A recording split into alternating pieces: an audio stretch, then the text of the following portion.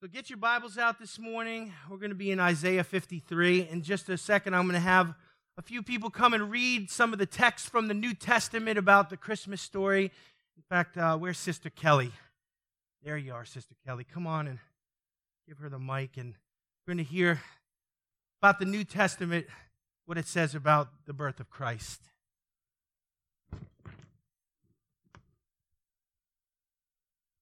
Good morning. This is Luke 1:26 through 38, Christ's birth announced to Mary. Now in the 6th month, the angel Gabriel was sent by God to a city of Galilee named Nazareth, to a virgin betrothed to a man whose name was Joseph, of the house of David. The virgin name was Mary, and having come in, the angel said to her, "Rejoice, highly favored one, the Lord is with you. Blessed are you among women." But when she saw him, she was troubled at his saying and considered what manner of greeting this was. Then the angel said to her, "Do not be afraid, Mary, for you have found favor with God. And behold, you will conceive in your womb and bring forth a son, and shall call his name Jesus. He will be great, and he will be called the Son of the Highest, and the Lord God will give him the throne of his father David.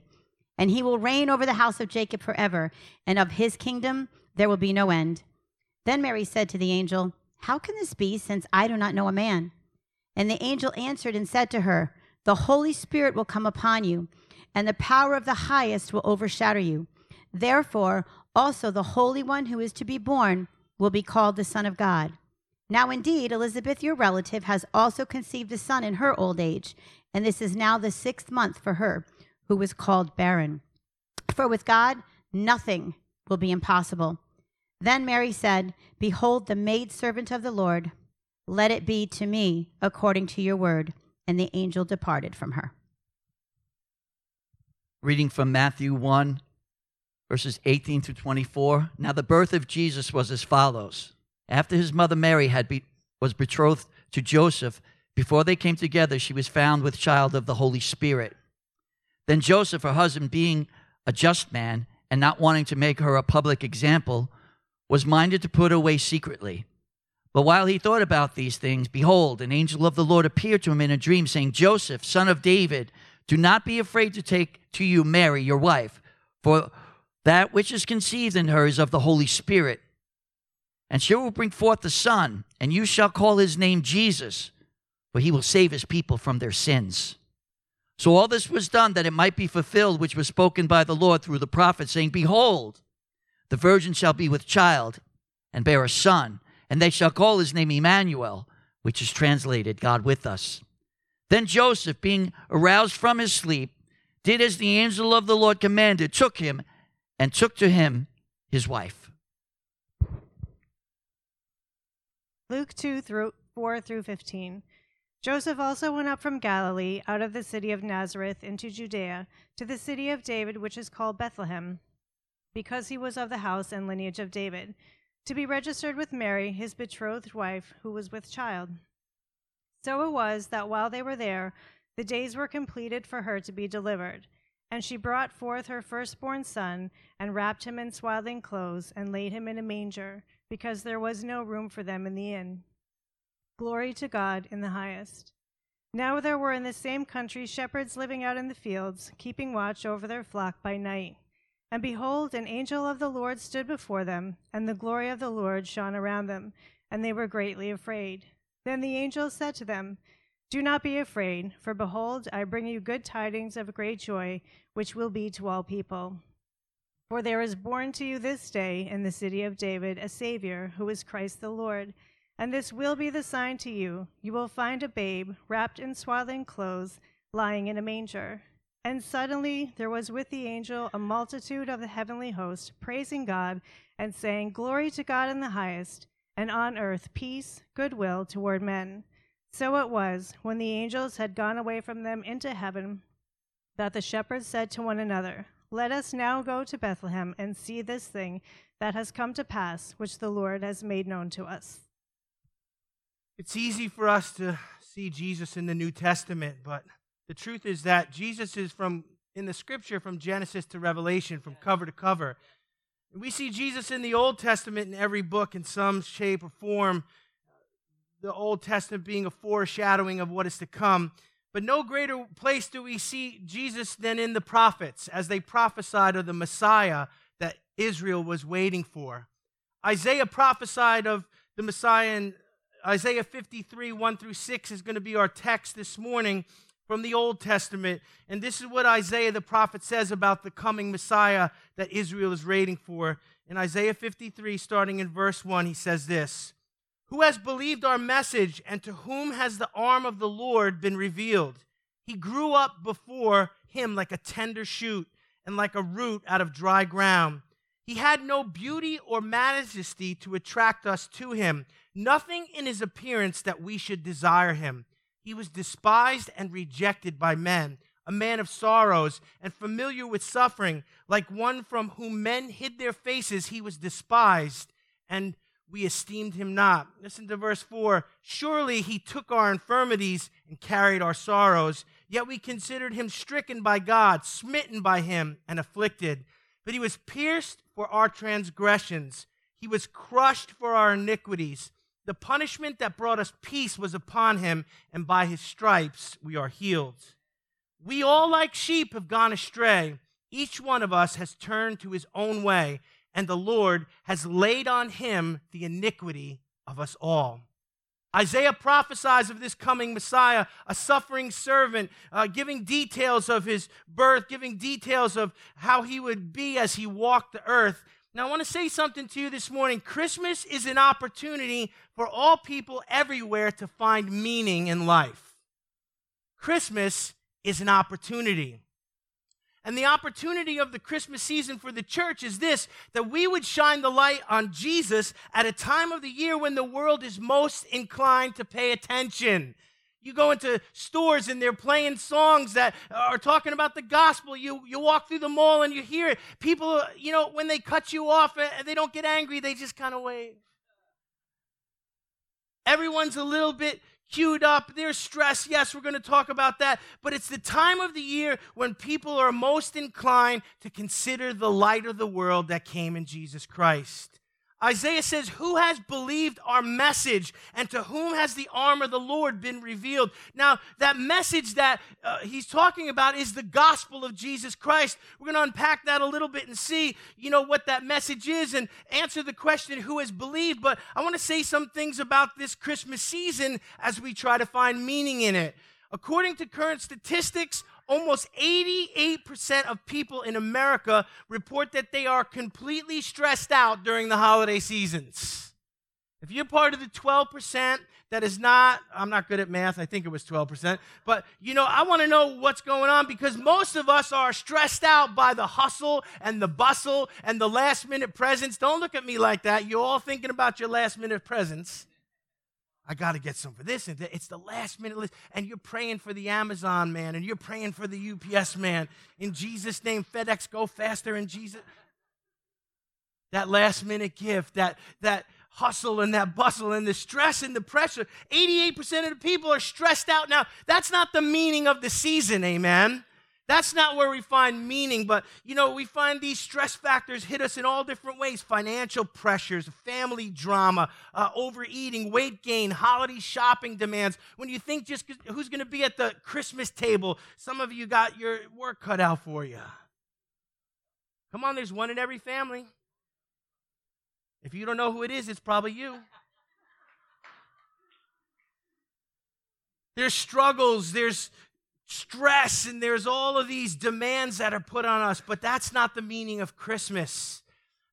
The depression that hits so many people, this is a time where so many people are depressed. There was a sister who shared in first service, gave a testimony that she was raised in foster homes and she was in really terrible situations, and as a grown woman now, this was the first year she could actually celebrate Christmas.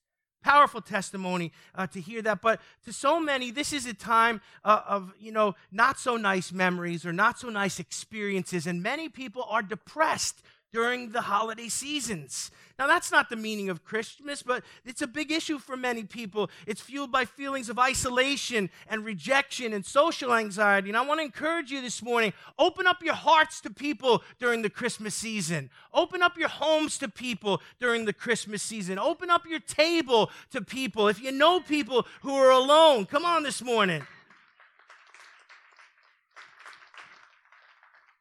Don't just huddle your family around and say, God bless us four and no more. No. Open up your hearts and your homes and your table. Think about those who may be isolated or disconnected or depressed at this time.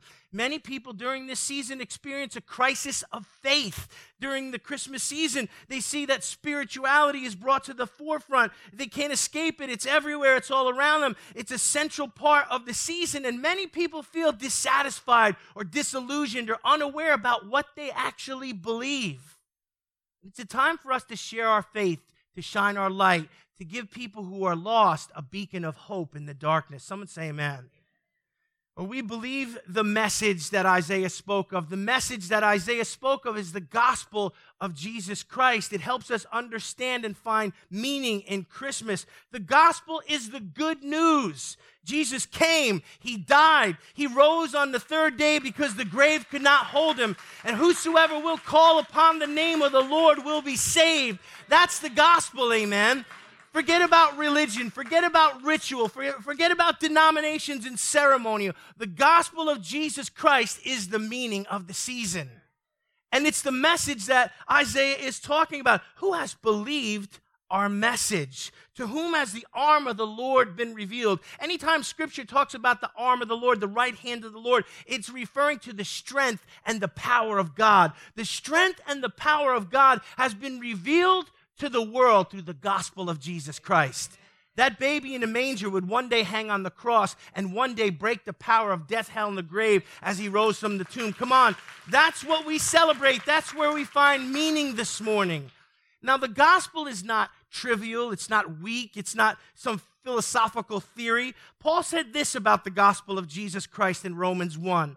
He said, "For I am not ashamed of the gospel of Christ, for it is the power of God unto salvation for everyone who believes, for the Jew first and also the Greek. For in it the righteousness of God is revealed from faith to faith, as it is written, the just shall live by faith." The gospel's not a theory. The gospel's not some, ideology. No, the gospel is power. It has the power to change lives. It has the power to turn sinners into saints. It is powerful this morning. The gospel is revealed from faith to faith. Notice what he said. How is the gospel passed along? Well, when my faith comes through me and preaches the gospel to another person and they wrap their faith around it, a transformation takes place in the hearts of men. And Jesus is received, and lives are changed. Now, Isaiah shows us three places where we can find meaning in the Christmas season. And out of Isaiah 53, the text that I just read to you. And the first place we can find meaning in the Christmas season is this. We can find meaning in how Jesus came. Listen to verses 2 and 3. He grew up before him like a tender shoot, like a root out of the dry ground. He had no beauty or majesty to attract us to him, nothing in his appearance that we should desire him. Listen to Isaiah's description of how Jesus came. He was born a baby, the King of Kings and the Lord of Lords, the creator of everything seen and unseen, chose to come to earth as a fragile, tender, innocent baby. He was born the normal way. Now, Mary went into labor, and, everything that happens when you have a child happened with Mary. It wasn't that, there was this big light, and the angels went, oh, and Jesus just popped out. Her water broke, her contractions started, she pushed, here comes Jesus. He didn't just pop out glowing, he had to be white. It was a normal birth. Come on, act like you've been there. You've seen it before. He chose to come in this way as a baby, as a tender shoot, as it was, out of the dry ground. He didn't come with notoriety. He didn't come with all this fanfare. Yeah, there were some angels singing and there were some shepherds and stuff 2 years later. But understand, this was a normal birth. And he didn't come displaying his majesty or his charisma or even any physical splendor. Look what it says. He had no beauty or majesty to attract us to him. Nothing in his appearance that we should desire him. How did Jesus came? In a very, very humble way. And if you want to think about this, if we got to choose how we looked when we came to earth, Come on, don't look at me like that, ladies. You know you use that Maybelline and mascara and all, and you want to nip this and tuck that. Come on, guys, too, dressing up. And if we got to choose how we came, we wouldn't come like Jesus came. Right, man? I would come, I want a nice physique. I don't want a 2-pack or a 4-pack. I want a 6-pack. I don't want the family pack. I want a nice, come on. I asked first service, I said, ladies, who's a good-looking man? And I'll ask you, who's a good-looking man? And none of them would answer me. So somebody said, Brad Pitt. So Brad Pitt, okay. So I'm coming with a 6-pack with Brad Pitt, and I want Tom Selleck's mustache because that thing's powerful, okay?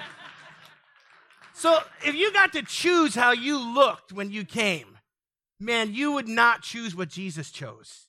But it shows his humility. It shows the fact that he didn't come to be served, but to serve. He didn't come for fanfare or the accolades of man. He came to do the Father's will. We find meaning in Christmas by understanding how Jesus chose to present himself to us on earth when he came. He could have came another way. If you remember in Matthew 17, when Jesus transfigured himself before some of his disciples, he let them have a glimpse of his glory and majesty. Listen to Matthew 17, 1 through 3. Now, after 6 days, Jesus took Peter, James, and John, his brother, and led them up to a high mountain by themselves. He was transfigured before them. Listen, his face shone like the sun, and his clothes became as white as light. And behold, Moses and Elijah appeared to them, talking with them. Wow. Jesus let them have a glimpse, just a few, of his glory. It wasn't, listen, if he would have came like that in his majesty and his glory, his face is shining, his clothes are shining, Elijah shows up, Mo shows up, they're just chilling and hanging out and talking. What's going on? Man, some of you need to smile in church. Picture the scene, a glimpse of his glory. Yet that's not the way he chose to present himself. He didn't want people to come to him because he was good looking or because he was attractive or because he was charismatic. He set all that aside.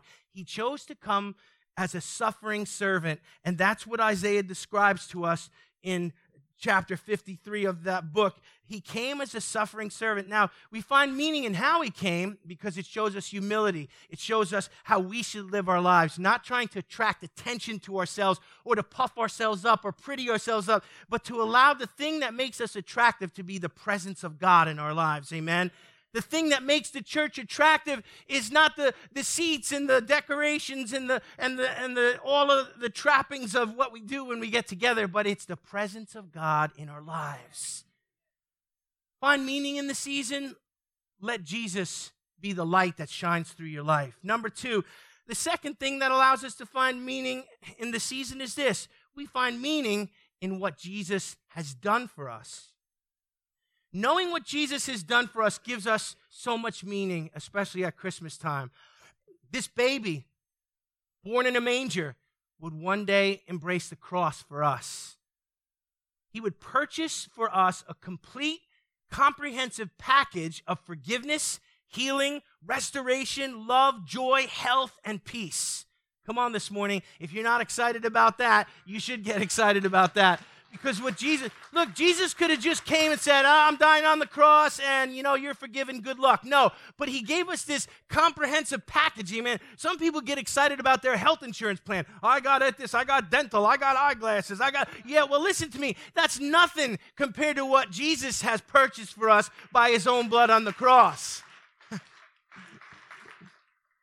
It's an eternal package, forgiveness, of healing, restoration.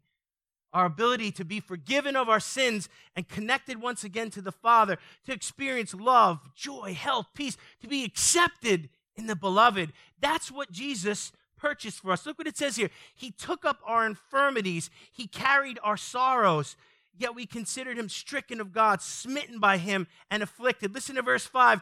But he was pierced for our transgressions. Why the holes in his hands? Why the holes in his feet? Why the spear in his side? Those piercings were for our transgressions. He was crushed for our iniquities. The punishment that brought us peace was upon him, and by his stripes we are healed.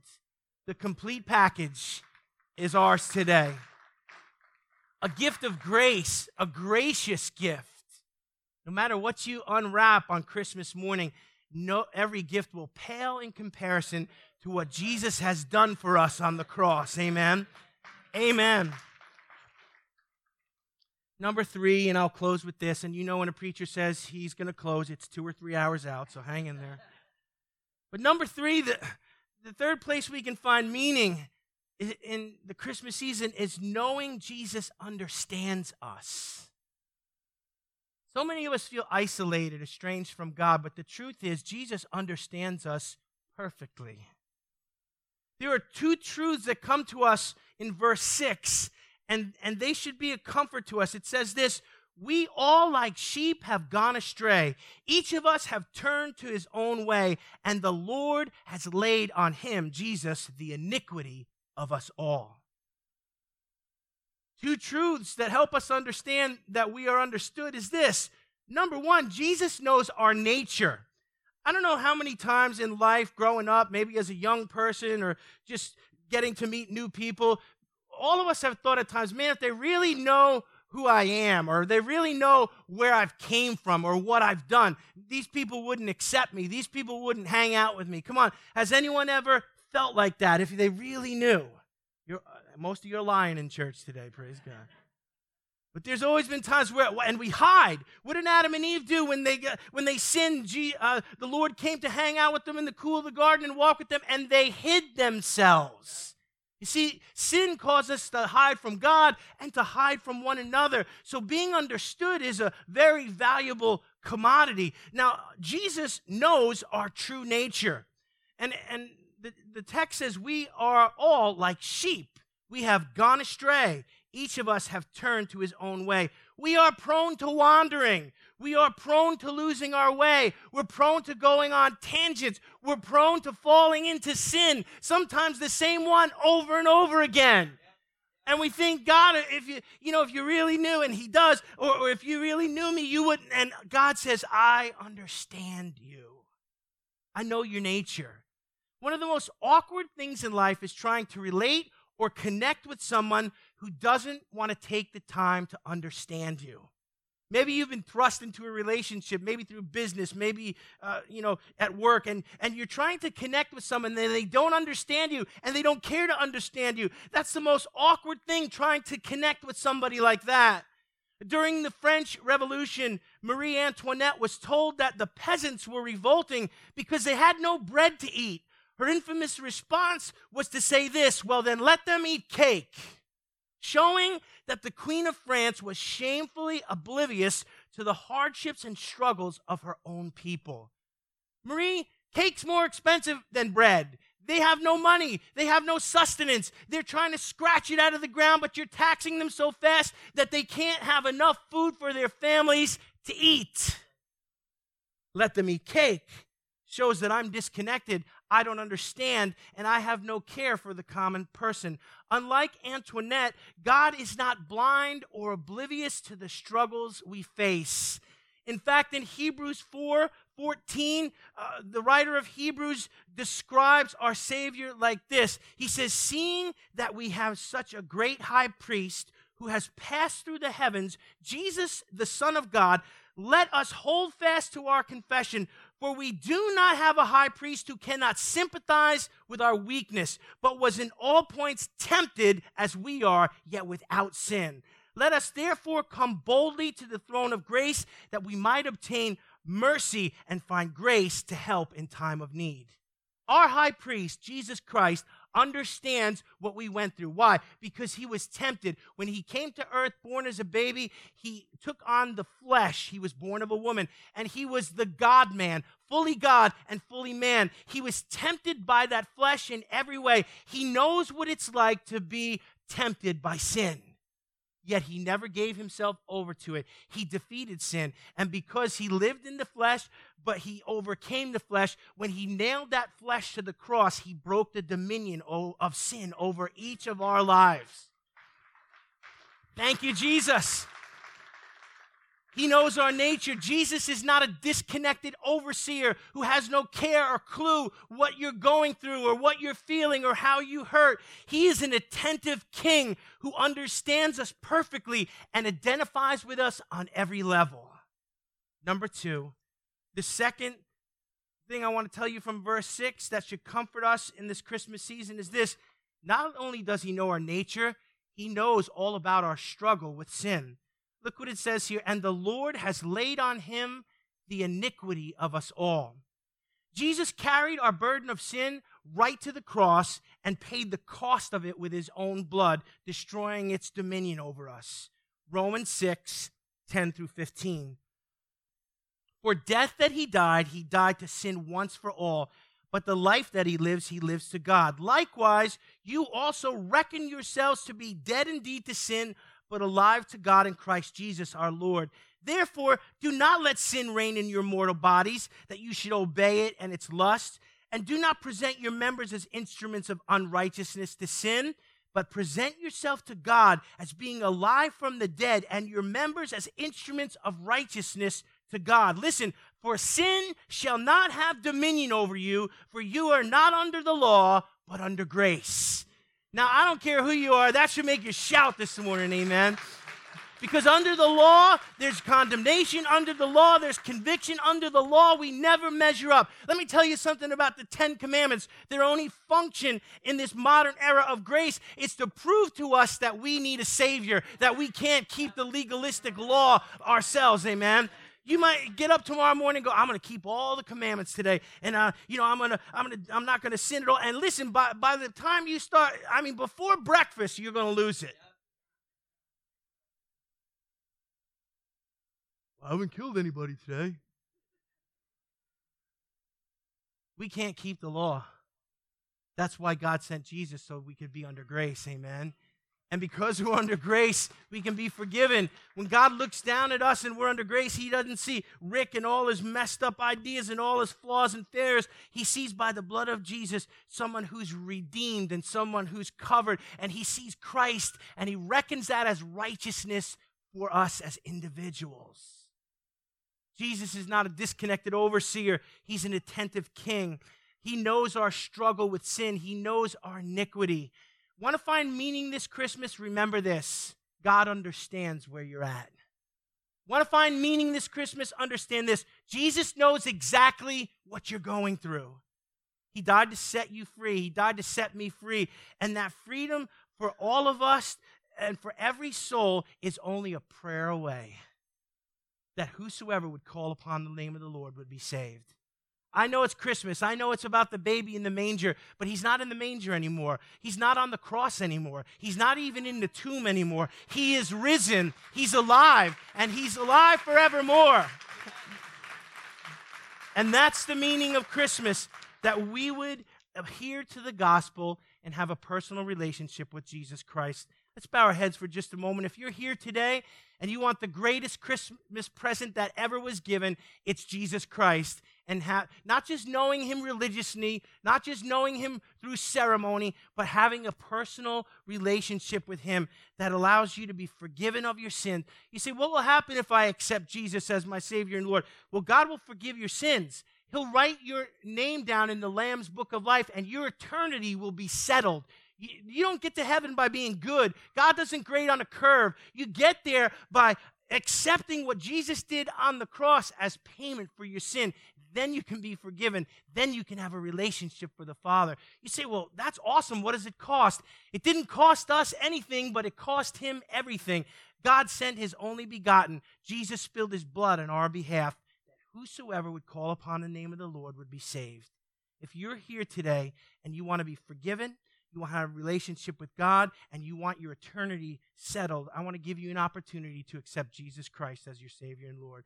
If you're here and you want to do that this morning, just simply by a decision of your will, lift up your hand and say, I want to make Jesus the Lord of my life. How many people would want to do that today? God bless you.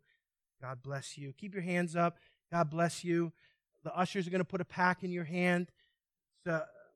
Starting your new life with Christ. You're not joining the church. We don't want your credit card number. This is all about you and Jesus.